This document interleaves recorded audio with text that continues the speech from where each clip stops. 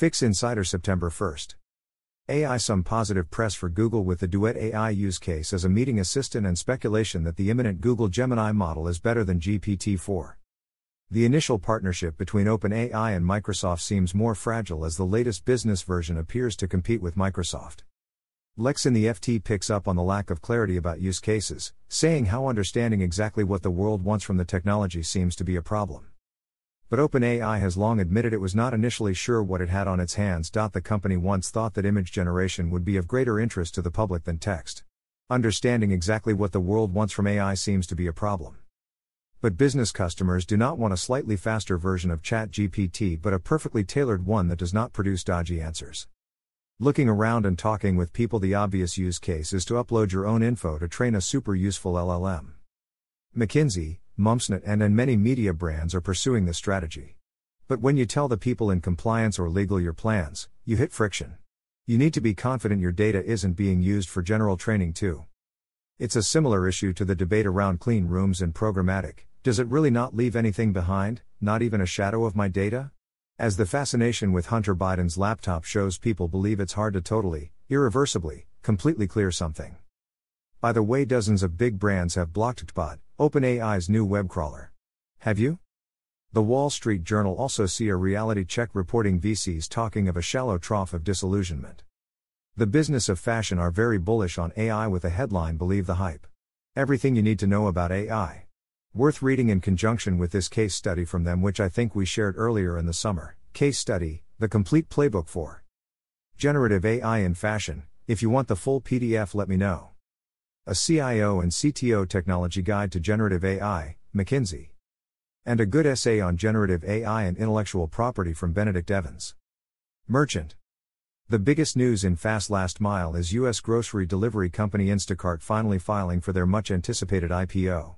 The best commentary on this comes from Colin Lewis, pointing out this is really two businesses, a delivery business, competing with GoPuff and DoorDash, and an ad business competing with the rest of retail media.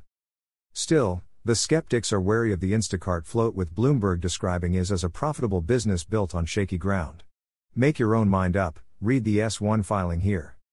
With the sector constantly seeing negative news, like Getter now withdrawing from a number of Dutch cities, good news like an IPO is welcome. The FT does a takedown of the sector, called the bonfire of groceries, summing up the bubble. A wall of VC money was paying for the advertising and promotions that conjured up the rapid delivery market from nothing. But as soon as interest rates began to rise and new funding was choked off, the market returned to nothing. And The Economist widens the debate, asking, has e-commerce peaked? But answer their own question. The share of American grocery shopping online, which jumped from 4% in 2019 to 7% in 2020, is still edging up, but at a statelier pace. Last year it reached 9%. In developing markets we see glimmers of success. Grab shares jumped 11% after a quarter showing growth, and the management talked of their plans for an ad business. Grocery delivery, whatever the time slot, is a nuanced business, and this interview with the head of online grocery delivery for Unilever ice cream brands is good insight into how seriously the sector is taken by smart CPG firms. Vogue on how businesses focus on promotions and tech to drive basket size and lifetime value. The TikTok Shopping Trend Report 2023 is interesting, and the commentary is helpful too. Introducing the TikTok Search Ads Toggle. McKinsey see DTC as a valid way to build shareholder value. Retail media. Why is so much of retail media out of Australia?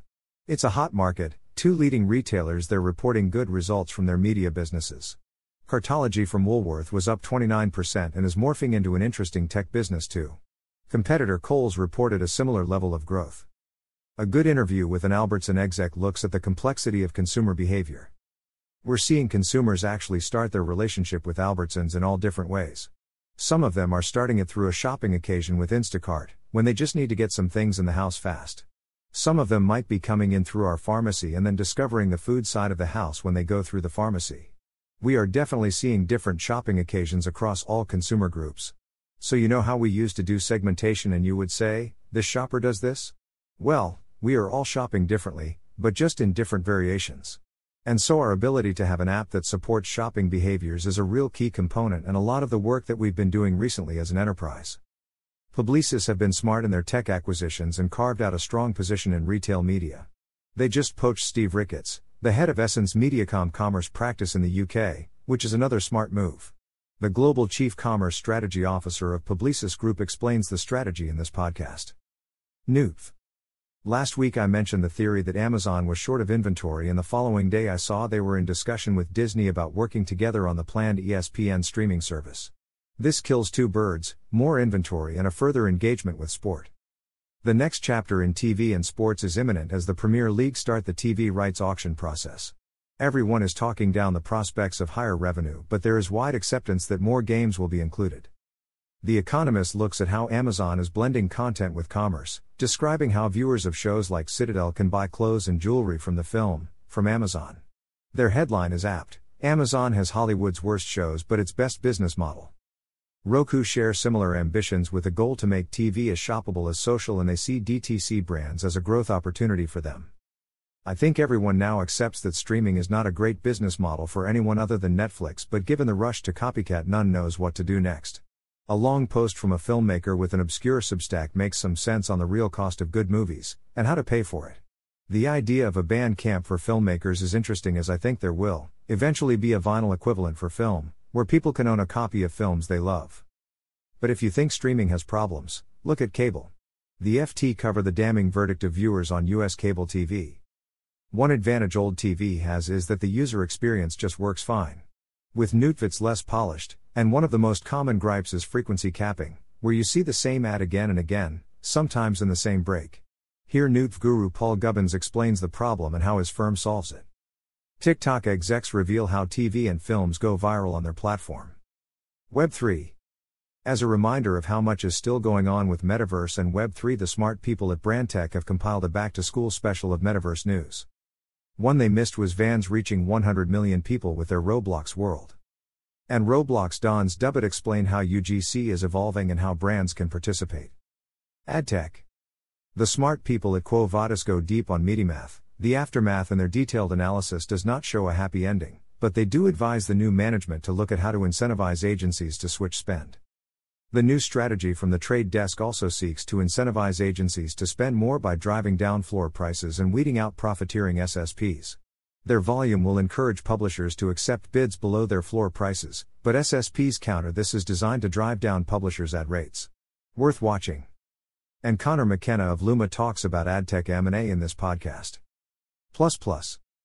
Power Laws in Culture, Doug Shapiro, Medium. When Tech Says No, Benedict Evans.